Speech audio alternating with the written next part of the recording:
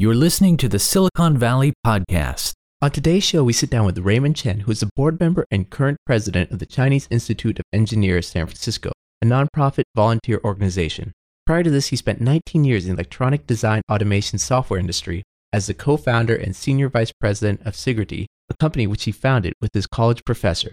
On today's show, we talk about, is the research in universities more advanced in the private sector or vice versa?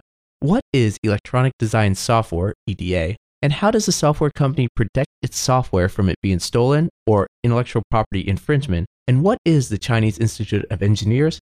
And much more. And also, Raymond has offered a special bonus if you write a review on iTunes or other podcast platforms about this episode and share, which we'll talk about more at the end of the episode. So let's start. Enjoy.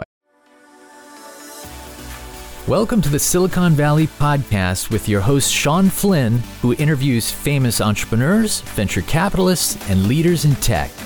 Learn their secrets and see tomorrow's world today. Raymond, thank you for taking the time today to be on Silicon Valley. Oh, good to be here. Now, Raymond, can you tell us a little about your history before moving to Silicon Valley? All right, let me start back to 20, 30 years ago. After I finished my freshman year at the Shanghai Jiao Tong University, I transferred to the University of New York at Binghamton. And there I finished my under and graduate school in electrical engineering. So my life can be divided into basically three portions, where the first 19 years of my youth in Shanghai, then 8 years as a student in New York, now 21 years here in the Silicon Valley. The first time when I moved from Shanghai to New York is because my mom lives in New York City and I wanted to explore a different world. And just like many college kids at the time, you want to get away from home and study in a faraway city where you think the destiny may bring many people and things you were meant to meet in your life. So I thought to travel to US and find my destiny. The second time when I moved from New York to California was for a startup that I co-founded, and we saw a great potential to be successful. So we moved from New York to Silicon Valley, where our customers are located, and we hired the first full-time employee that year in 1999. Now, that company you started was with your professor. What led you to start a company with him? That's also an interesting question. The company named Sigrity was started when I was 23, still as a graduate student. I knew a few university startups beginning with a professor or student combo, right? So it may not be unique, but each story is a little bit different. So here's my story. When I came to the US a student, I was accepted by Cornell and other universities.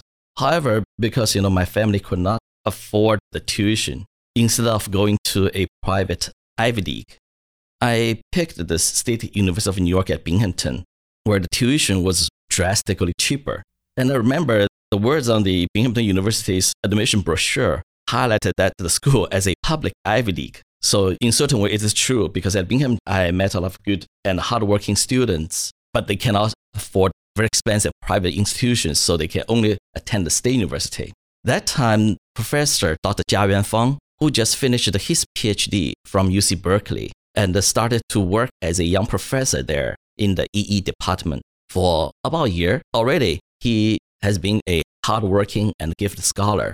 At that time, I was just taking undergraduate EE class from him, and I did pretty well in his class. So one day I just knocked on his office door and asked to see if there are any research projects that I could help him with. That was how my journey began with him. You may ask me, how could I, have the confidence to introduce myself to a professor and ask for an opportunity? Here's, my experience. At that time, I had been taking 7 classes a semester while working for 2 side jobs just to make some money. I know cannot just wait for the opportunities to come. You must pursue them. One job I did was a convenience store clerk, where I worked as a cashier, making some sandwiches, cleaner, bookkeeper, and pretty much doing every job role that job requires. The other job that I worked as a technician on campus, installing campus network, and also doing some of the computer and electronics repairman work. For that tech job, I didn't have much prior experience. I just worked for free the first semester and follow the staff there and learn all the skills at the field. Then the second semester, they start to pay me.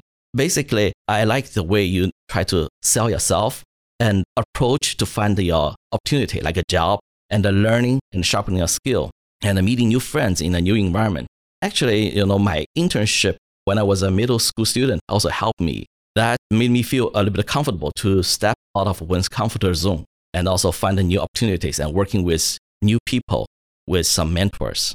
So come back to the question, to the undergraduate study. At that time, the professor offered me an undergraduate research assistant job. I'm the only undergraduate assistant in his group. The problem we were studying was solving some leading edge research topic. His research attracted the interest from the industry, research foundations, as well as government agencies. The support funding he received accounts almost more than one half of the entire EE department. So when I graduated as the undergraduate, as a top in my class, I started to look for graduate school. I did get accepted in Cornell again. However, after a lot of thought, I decided not to leave SUNY Binghamton. The reason being is I clearly remember one day, one of the senior professor who wrote my recommendation letter stopped by in the lab and chatted with me. He said, "Raymond, I think you should stay and follow with Dr. Fong because I think he is destined to be successful." So that's some kind of very short, persuasive message. And that made me stay in the State University of New York, Binghamton, and continue my research. So continued my graduate study there. After 2 years, I finished my master's degree there, writing the essay about research topic we have been doing. But after the graduation of the master's degree, I decided to work full-time in this 2-person startup as a co-founder. This was kind of against the advice from my family relatives who thought I should look for a job in a big corporation. And also, I didn't continue my PhD study. This is kind of also against my mom's wish. I committed 100% to the commercial success of this small startup. So Raymond, first off, EE, electrical engineering, correct? And then I have to ask, in the research that is in the university, is that more advanced than what we see in the private sector? Or is it the opposite, where the private sector is normally more advanced, more ahead of what's going on in the university research labs? The academic research in the university is very advanced because we learn the problems and challenges from the leading edge industry partners. The Binghamton area was the birthplace of IBM. You may know that. Our academic research goal was to study some of the fundamental issues at that time, like IBM, Intel, or HP, and other top companies had commonly faced in their next generation product design. When we were studying those issues, the majority of the electronic industry had yet to see or understand those problems. So we were very early to do research in that area. After we developed the solutions, a kind of very specialized software for electrical design, it is very early. It was like an early adopters market.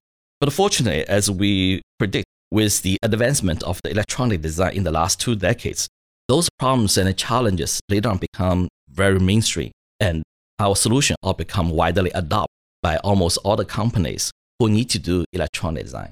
The novel method that we developed helped the advanced multi-gigahertz design with complex and small geometry feature. One interesting thing though, the foundation of the algorithm that models and simulates the real-world problem was based upon a set of equations called the Maxwell equation of 150 years ago. The equation described the relationship between electrical and magnetic fields and waves, charges, currents, voltages, and the change of these variables in the time and the frequency domain with material property and the light propagation speed. So it sounds complicated. It is probably the most important equation related to today's technology world. Our research first helped us understand the physics of the general problem and the uniqueness of that issue. Then a special approach was developed to efficiently solve the Maxwell equation. That's about the research itself, nature of the research. So wait, Raymond, I got 2 questions for you then. I mean, one, can you talk a little bit more about the start of the company? And then also, can that lead into maybe a little bit more information on electronic design software, what EDA is? You just mentioned it. I'm very curious to know more. Well, sure. The company initially was a partnership between me and my professor. Later on, we incorporate so that we can issue stock option to employee. The company we did focus is kind of transfer the research in the university from a algorithm, new method, to a commercial success. So the company itself, we developed this potential method because we see a great way to make a success software to be used by the industrial partners. That's also the reason I didn't continue to do my PhD study, because I want to commit 100% to make sure it's commercially successful. You know, in the research paper or student code, they can never be practical solutions. You really have to have a commercial company which is dedicated to develop by a software engineering approach to make the software practical, useful in the real industry. At that time, I was pretty good at programming. After the company really began to operate, I focused on the leadership and the solving business and the customer issues. So actually, I never coded again. All my effort was to lead the business into the next stage. Just had to give up something in order to learn a new skill. So that was the startup experience I had. The other thing is about the EDA business, right? The EDA is called electronic design automation industry. It is a category of software tools for design electronic systems such as integrated circuit, the IC, or printed circuit boards, PCBs.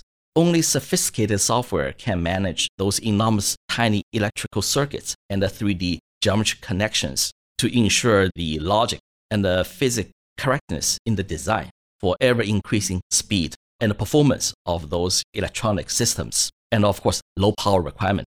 The companies around the world in semiconductor or computer, communication, networking, consumer electronics, automobile, space industry, they all need to use EDA software to design their products.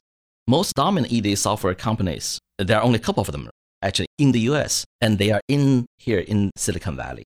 And different EDA tools are used at various design stages. The company we founded called Security, its software covered a few areas such as design and analysis, modeling and simulation, signal and power integrity. That were the main area.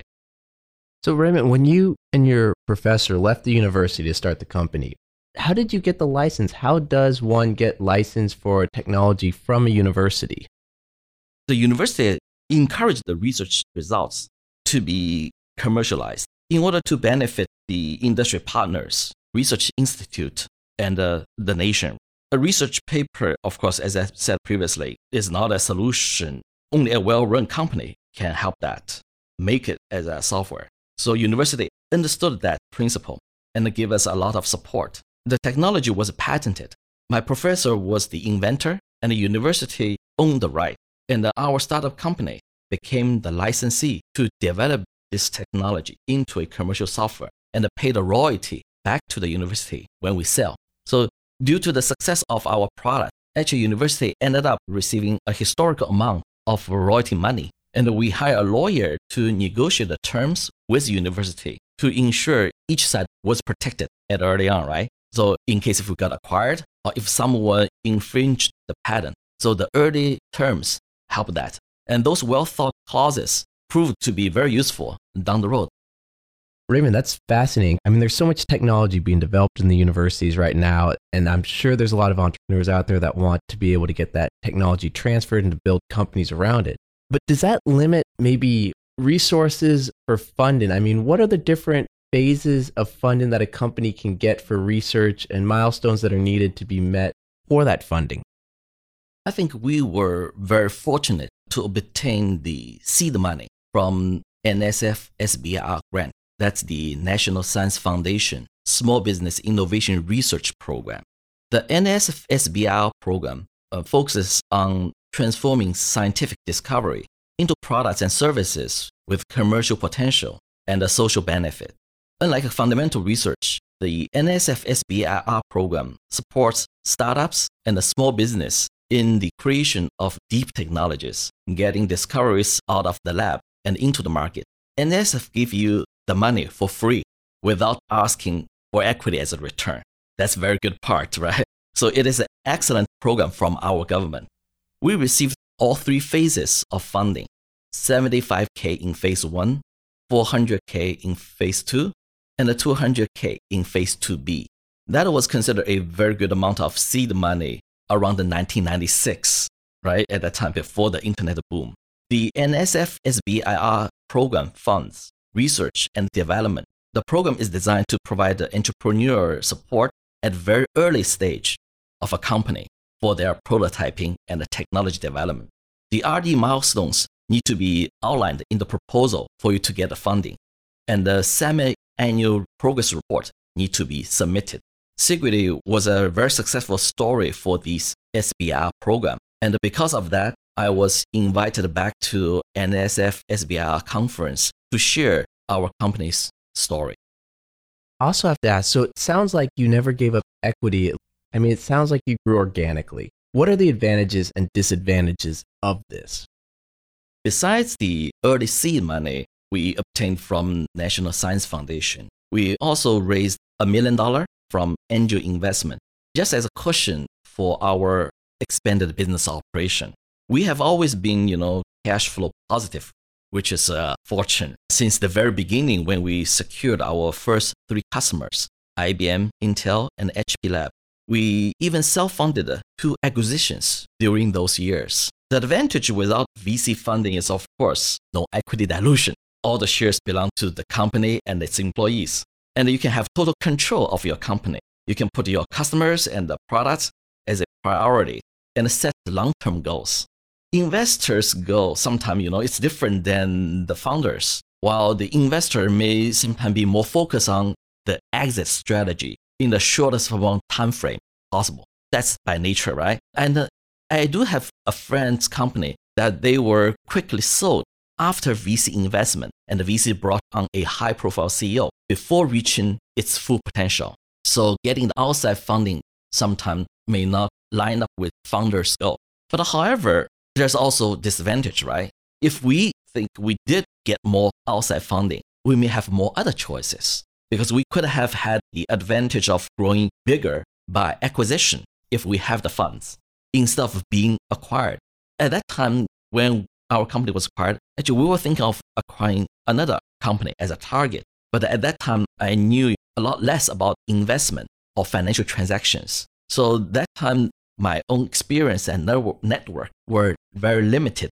Even though we grow the company organically, one step at a time, but we not have enough experience or ability or position to grow the company to a much larger corporation. So if you have outside funding with outside experience, probably those investors can bring strategic, much higher level vision to the company to help to grow out of the original founder's capability.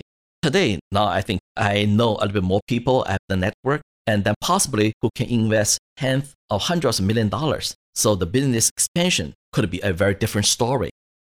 So Raymond, you sold your company, but if you were to go back right now and kind of think about the whole strategy of acquisition or information you've gathered over the years, what information can you tell us or teach us about the whole acquisition experience, or what you would do different now or think about now? Definitely, there's something I can think of. If you do it, you may do it differently, right? One example first, let me illustrate. Then I'll lead to why I think you can do it differently is Yahoo and Alibaba deal they did in 2005. At that time, Yahoo was a much big company and Alibaba was small. Yahoo himself acquired Alibaba. They give $1 billion investment to Alibaba. And also they give the Yahoo China, the entire Yahoo China to Alibaba to manage. In return, they asked 40% share of Alibaba's equity. And actually now, this 40% share of Alibaba became more valuable than Yahoo itself.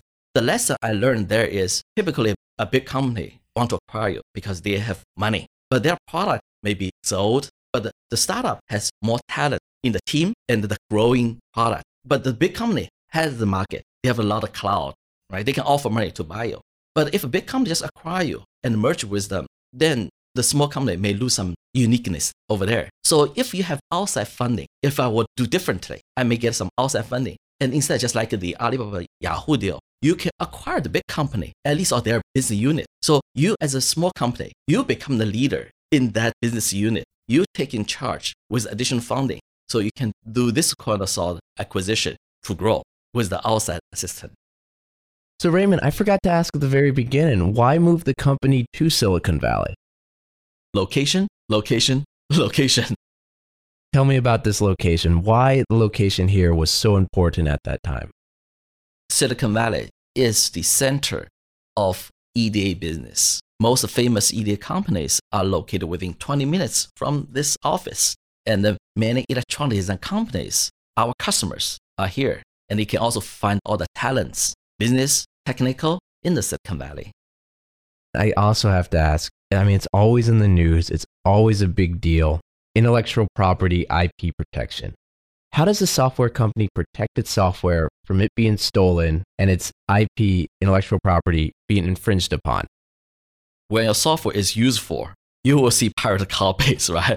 The worst part is nobody wants to, steal your software. So though we use a commercial licensing solution such as a license server or hardware dongle and enhanced with our own scheme, it was still very hard to prevent piracy since hackers could crack the security at the root level.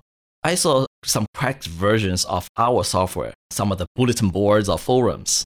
It's hard to pursue those situations, but we so more relied on our salespeople to work with our companies or customers to ensure they buy adequate amount of copies of software.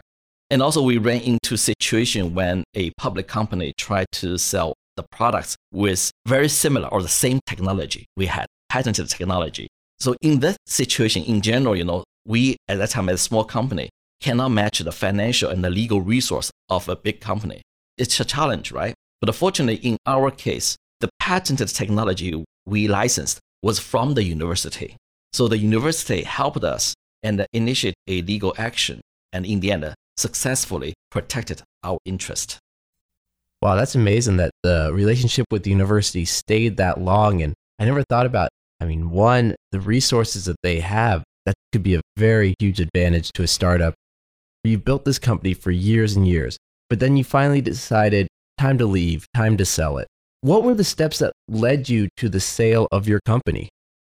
You're talking about the development, the life cycle of the company or our business during the 17 years, right? We try many ways to expand business. We established more than 10 sales and support offices around the world. We have done acquisitions. For example, we acquired one business unit from a public company to become our own product line. And we have tried to merge with another small company so that we can become bigger enough for an IPO. But in the end, we have studied the exit from other similar companies.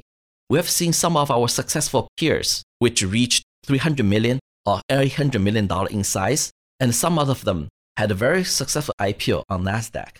But they all got acquired in the end, because that's the reality and the cycle in the EDA industry, because there's only 2 or 3 very large public companies exist. So small or medium company, in the end, they all got acquired. Interesting. Once your company was acquired, what did you decide to focus your time on? Because I'm guessing you went from an 80-hour work week to now having some free time. How was that transition? Free time, I wish, because, kind of retired with the financial freedom. I'm still very busy because a family, I have 3 kids, as you know, so spend a lot of time with the family members, and I do investment. There's a lot of financial investment or the technology startup investment I can talk about. Also, I coach in small startup, some of the portfolio company where I invested. I help them to give some suggestions to coach the CEOs about operation, about product development, sales, and marketing. And recently, I spent most of my time as a volunteer in a nonprofit organization called CIE. Before talking about CIE, Chinese Institute of Engineers, let's go back to what you just mentioned about investing in companies. Can you talk about some of the companies you've invested in and what they're working on? One of my invested company has a very interesting technology. It's a team from Taiwan, and they developed a unique medical device. People doing biopsy to confirm cancer or disease. And that process has been the same for the last 100 years. Doctor got example from patient's body and do a biopsy by cutting the frozen sample and look under the microscope. So patient need to be on the operation table and wait for 1 hour just to get the sample frozen and cut and use a microscope to examine the cell level. So this company developed a new kind of device that can scan through the biopsy sample without needing to cut it at the micrometer level, and each layer scan through have a 3D data, a digital kind of 3D image at the cell level with high resolution. So it's kind of digitize the biopsy procedure in a much quicker way. In few minutes, you will be able to see all the detail that confirm whether you have a cancer cell or not. So that will revolutionize the entire diagnosis procedure, make it much quicker and digitized and efficient. So this is one of the portfolio company I invest, and also I work with CEOs, try to how to bring this university research also from university into a commercial product, because a good breakthrough product, technology product like that is very promising. But sell into a hospital or a research institute actually is a totally different story. And then when you're working with these companies, I mean, you have this 17 years of experience. How is the dynamics between you and maybe the CEO of this company that this is their first startup? They may not have any working experience outside of the university. How do you coach them? How do you mentor them? What's that relationship look like?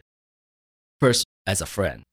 Those companies I invest not only because I look at the potential, their product, mainly also the people. I don't just look at financial return things. Of course, this has to be the goal. More likely is I have my personal interest in there. So we are the founder, we share the same passion for this product, for the business. So we can talk, we can relate. And in many of my past experience during my company time are the similar issues that the other CEOs or the founders, they will encounter. So we can quietly relate to each other. So all I need just share my story and they can understand. And the solution or the choices or suggestions I provided usually feel very useful. So just like friends talking, chatting, and tell them what I have seen during my time, and then they appreciate that. So it's quite easy going on situation there. And then I'm kind of curious, how do you find out about these companies? Are you looking at research papers? Are you networking? Or are people coming to you and saying, I have an interesting idea, or this is a company I'm working on? Or is it a network that you've built? I'm not a full-time investor, so I don't really go through many cases or listen to pitch 10 roadshows. Mainly it's a friend recommendation because the founding team at those companies refer to me as friends. So I need to know their personality as well. And then they approach me, and if I feel interest, had a click, then we start to work together. And you had mentioned before, CIE, Chinese Institute of Engineers. Can you talk a little bit about that organization, its history, a little bit more about it? Yeah, as I tell you, even though the investment or coding startups, they are occupied probably less than 1/3 of my time. So most of my major effort was putting into this a nonprofit, a volunteer organization. The Chinese Institute of Engineers, USA, is an organization for Chinese American engineers, scientists, and other professionals. It was founded in 1917, which is more than 100 years ago. The objective of the CIE USA are to promote science, engineering, technology, and mathematics, the STEM, encourage professional advancement and the leadership development for Asian Americans. As one of the oldest and the most prestigious Chinese American engineer association in the US, CIE has 7 area chapters across the nation and holds many events. And actually, we just had a few events last weekend, and we're going to have one more seminar this Wednesday. Besides those monthly events in every local region, we also have a major annual awards and conferences at the national level. And then Raymond, what is your position in this amazing organization? My current role in CIE is a board member and also the president of the CIE Silicon Valley chapter. How I start to get to know the CIE USA is also introduced by a friend, because one of my friends was a CIE board member. He knew that I was retired, and he asked, why don't I just help out at this nonprofit organization? Back to 15 years ago, I gave a lecture at one of the CIE events as a speaker. And also I participate in some of their amazing events. So I know a little bit about who they are, what they did. So after my company got acquired, I have some free time, as you mentioned. So I start to volunteer in that organization just as a regular volunteer. Then later on, about 4 years ago, I become a board member and then move on to become the secretary, then vice president, and now become the president of the CIE USA Silicon Valley chapter. So in CIE Silicon Valley chapter's 40 years history, I'm the 40th president. Raymond, congratulations on being the 40th president. But I gotta ask, with all this wisdom that you have from all this experience, what advice do you have for the next generation of engineers or entrepreneurs or children in general that are growing up right now that one day might want to kind of follow in your footsteps? What advice can you give them? Probably I can just use some of the tips I give to my own kids, right? Based upon my personal experience during the school years and how I started a company with my professor. First, you want to learn the skill, even without pay. That's okay, because that's my technician job experience. You work for free, you learn the skills. And the second, work in some of the small job roles, learn how to deal with various customers, just like I work in a convenience store as a clerk. Third, you always want to find a job yourself, find the opportunity yourself, learn how to sell you as a person, your skill set and your charisma. Fourth, if you can afford, of course, you can go to an Ivy League. But even if you cannot, that's okay. A state university could provide you all the opportunities in your life. So basically, any school environment allows you to shine. The last one, find the mentors or teachers who can appreciate your ability and your character and who can give you important advice. Then follow them. So I think, grasping the opportunity is very, very important. Transition is important. Starting early, of course, is a big plus. And doing the things you are passionate is important. One of my professors I remember in the school, when I did a PhD to the startup, actually is due to his advice, another professor. Because one time he said, "Oh, Raymond, I thought you are, pretty good and had the potential to do business well. So maybe you should not just study PhD." Actually, that's a professor, right? He said, maybe you should learn some business management. So the professor sometimes give you interesting topic suggestions. So how about the opportunity-wise? One very important thing is you want to grasp them while if you can. One thing I did as an undergrad student is I met my beautiful wife at a school party. That's amazing how fate just kind of works out. And Raymond, are there any events coming up with the Chinese Institute of Engineering, any big events that if someone wants to go to or find out more about the organization that you might be able to mention? I do want to tell the audience some of the important, amazing events we can have. One of them is we are currently preparing the 2020 AAEOY Award and Conference. AAEOY stands for the Asian American Engineer of the Year. It's an annual event on a national platform to recognize and honor outstanding Asian American professionals in science and engineering for their technical achievements, leadership, and public services. The past awardees included 9 Nobel laureates, an astronaut, university or academia leaders, and corporation executives, and etc. CIE Silicon Valley chapter, our chapter, is hosting this event, and I'm currently the AAEOY National Committee Chair. So we are quite busy planning all the event activities. It'll be a 2-day program, so you can find more about this event at aaeoy.org. Great. And Raymond, if anyone wants to find out more information about you or get in contact with you, what's the best way to go about doing that? You find me on LinkedIn. You can search first name, Raymond, Raymond, space Yuzhe. And you should be able to direct message me even without connecting. And then I also want to thank Raymond one more time for his time. And Raymond's also offered a special gift for a few events coming up for the Chinese Institute of Engineers. If you write a review on iTunes, Stitcher, or other platforms about this episode and share, we'll put your name in a raffle to get a coupon code for one of these events. So like and share. And once again, Raymond, thank you again for your time today on Silicon Valley. It's good to have me here. Thank you, Sean. Thank you for listening to the Silicon Valley Podcast. To access our resources, visit us at thesiliconvalleypodcast.com and follow our host on Twitter, Facebook, and LinkedIn at Sean Flynn SV. This show is for entertainment purposes only and is licensed by the Investors Podcast Network. Before making any decisions, consult a professional.